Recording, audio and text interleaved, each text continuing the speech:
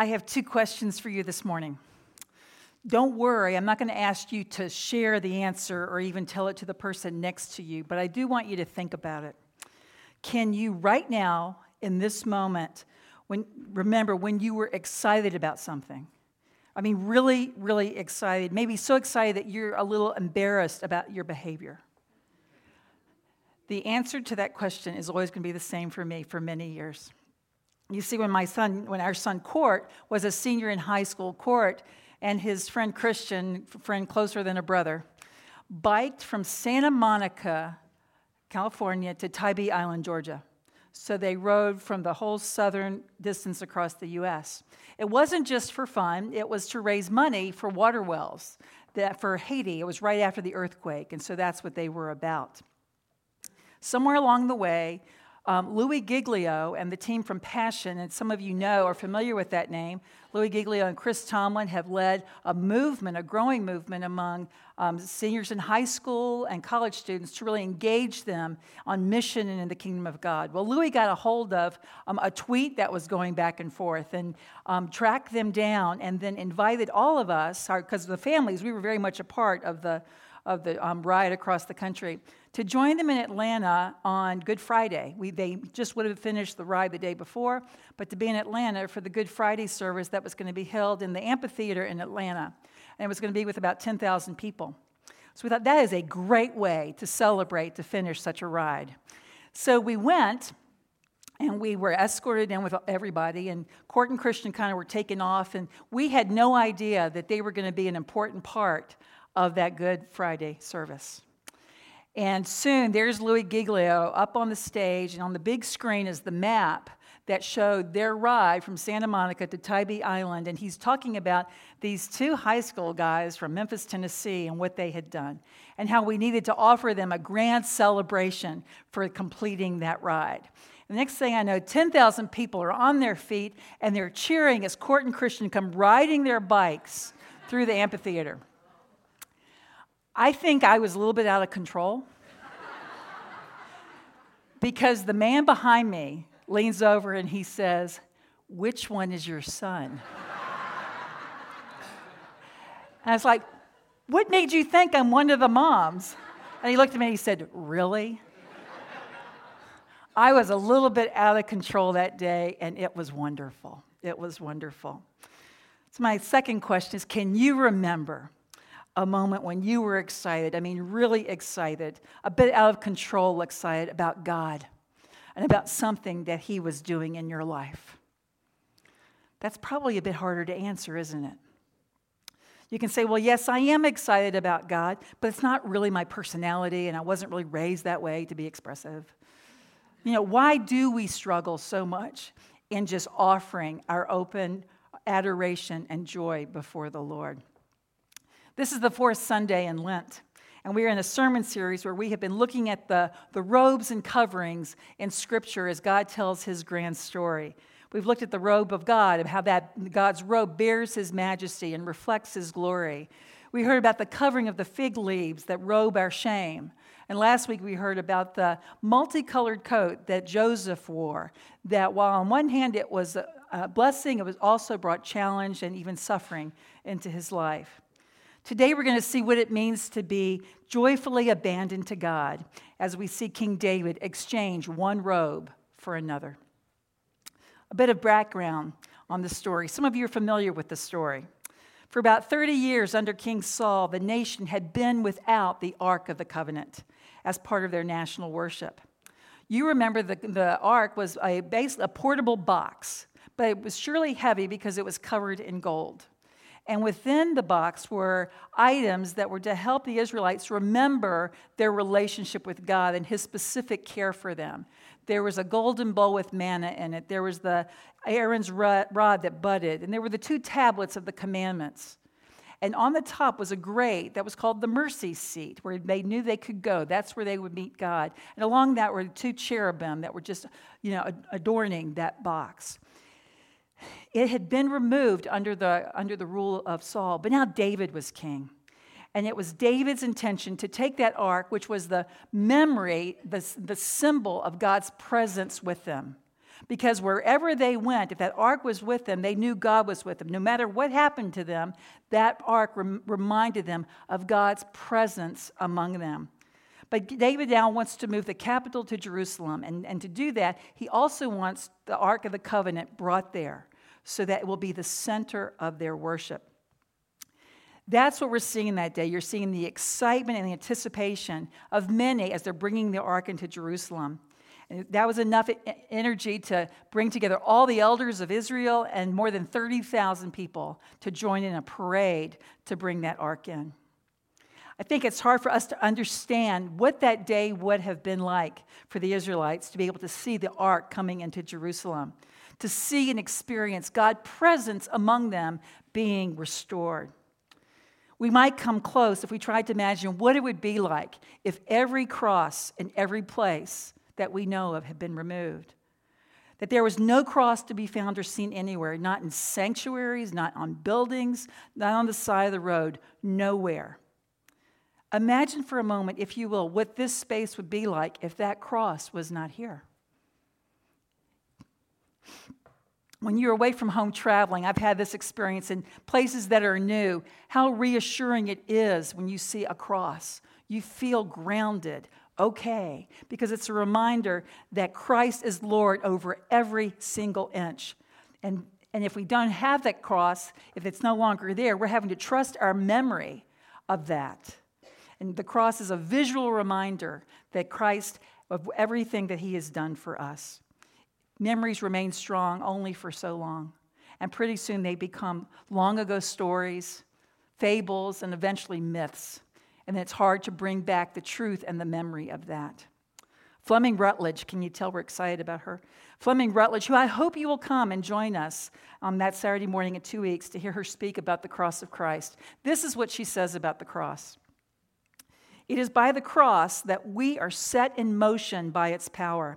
We're energized by it. We're upheld by it. We're guaranteed by it, secured by it for the promised future, because the cross is the power of the creating word that gives life to the dead and calls into existence things that did not exist.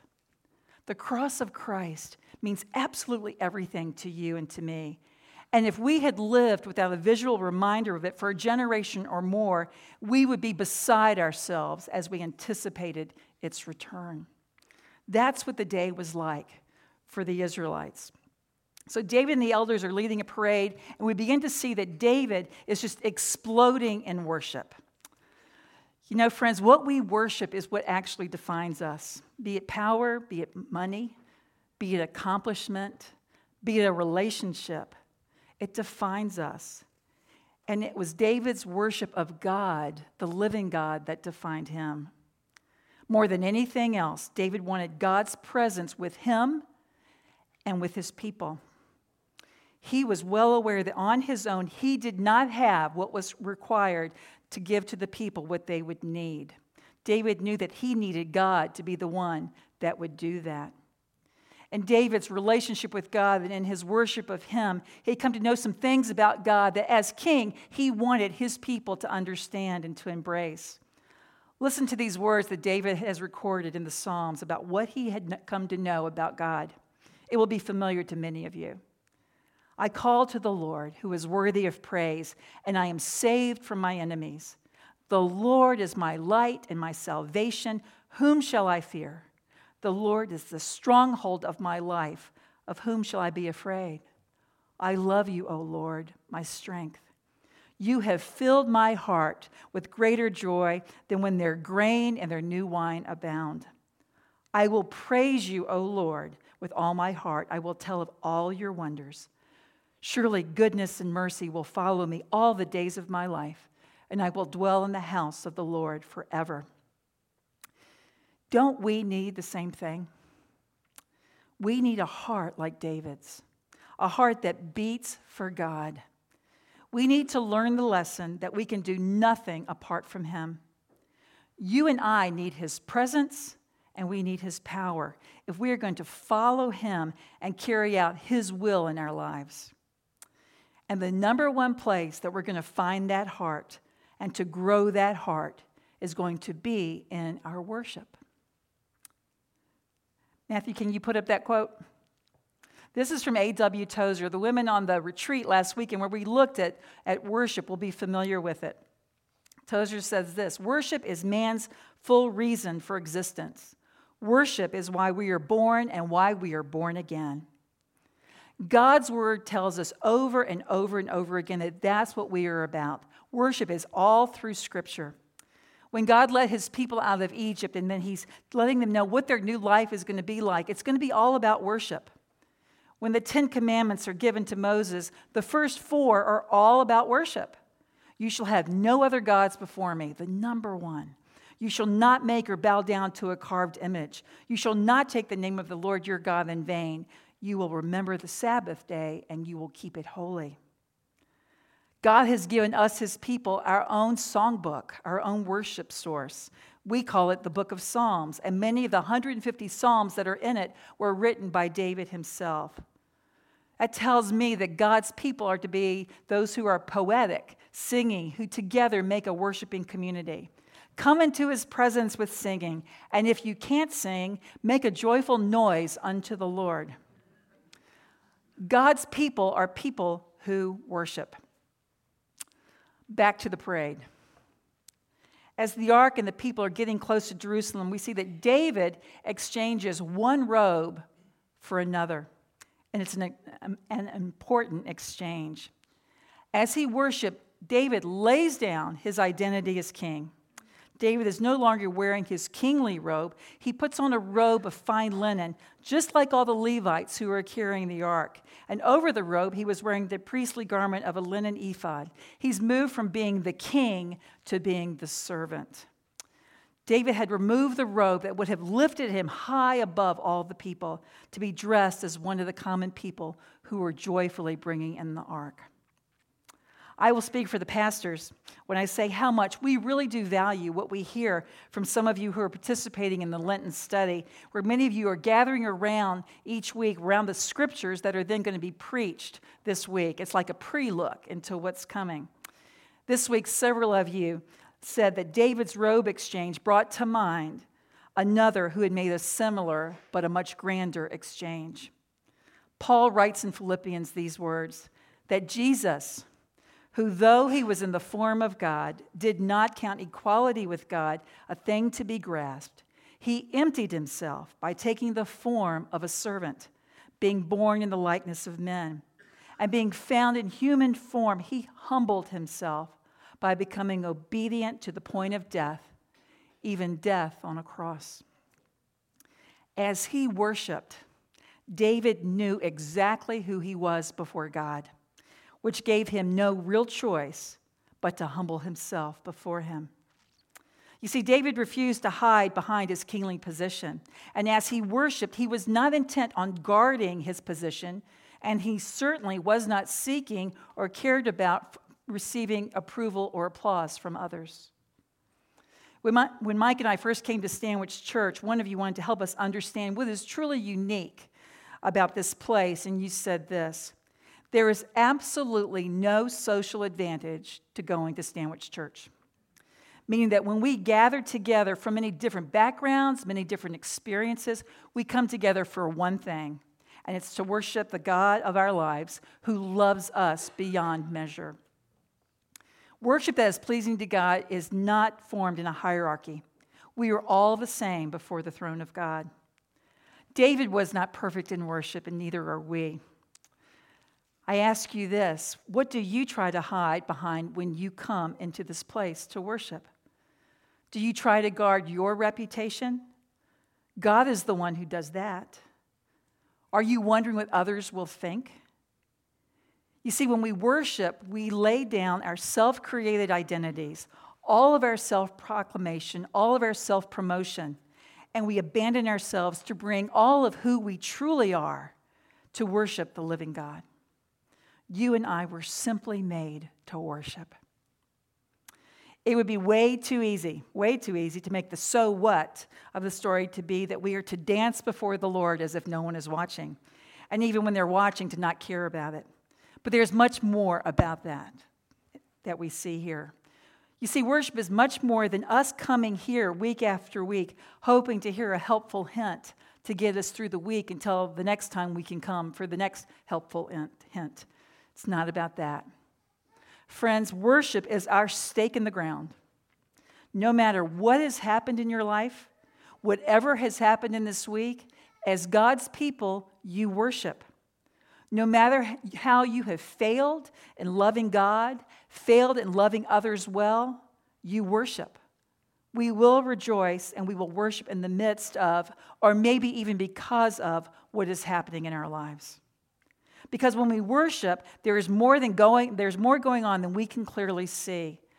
God commands us. He commands us to worship, to bring glory to His name, because when we do, we are changed from the inside out. Next slide, Matthew. Tim Keller says it well. How do you change your behavior? Change what you worship. The secret to freedom from enslaving patterns of sin is to worship. You need worship. You need great worship. You need weeping worship. You need glorious worship. You need to sense God's greatness and to be moved in it. Moved to tears and moved to laughter. Moved by who God is and what He has done for you. That kind of worship does not come without practice. That kind of worship does not come with slight intention.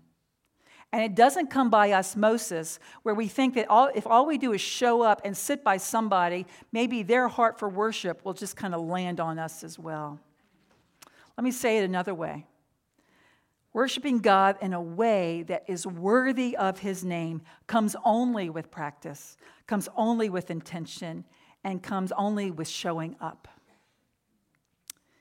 And now we come to the last verse in that passage, which I find to be among the saddest in all of Scripture, among it. It says this, "And as the ark of the covenant of the Lord came to the city of David, Michal, the daughter of Saul, looked out of the window and saw King David dancing and celebrating, and she despised him in her heart."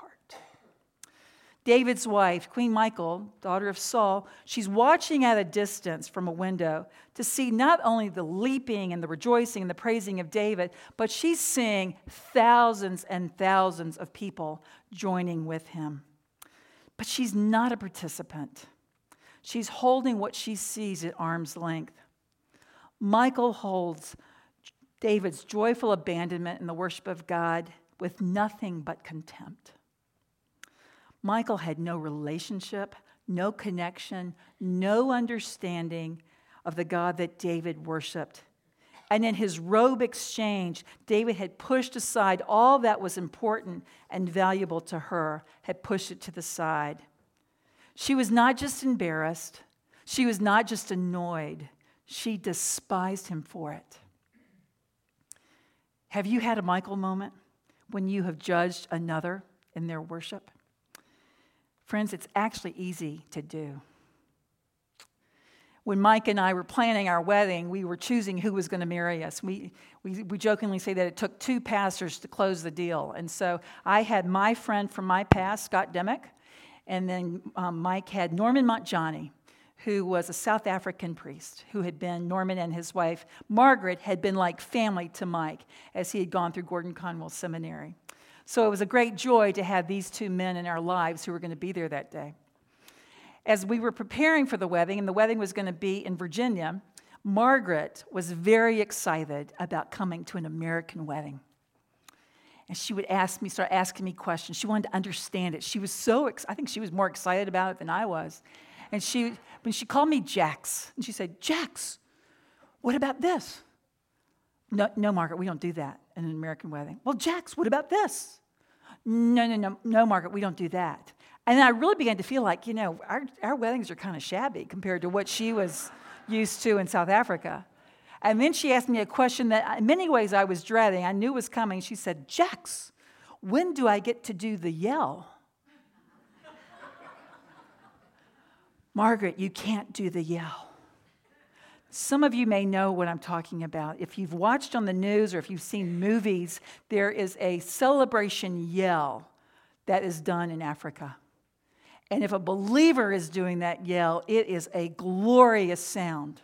It is amazing. But for me to think about that kind of celebration and that glorious sound taking place in the chapel at the University of Virginia just was not going to go for me. Mike and I made the mistake of telling too many people my concern, and so you know what I'm going to tell you. So that day, there we are. It was a wonderful worship service. It's a glorious day. We're standing in the front of that chapel, which some of you have been in. And, Mike and I are standing there. The photographer is just putting people beside us to take the pictures. And I can see Margaret Mangiani at the end of the aisle. And she's standing next to Rob, one of the husbands of one of the bridesmaids. And this is what I found out. This is what happened. Rob's standing there with her. Margaret, wasn't that a great wedding? Oh, yes, Rob, it was a marvelous wedding. So wonderful.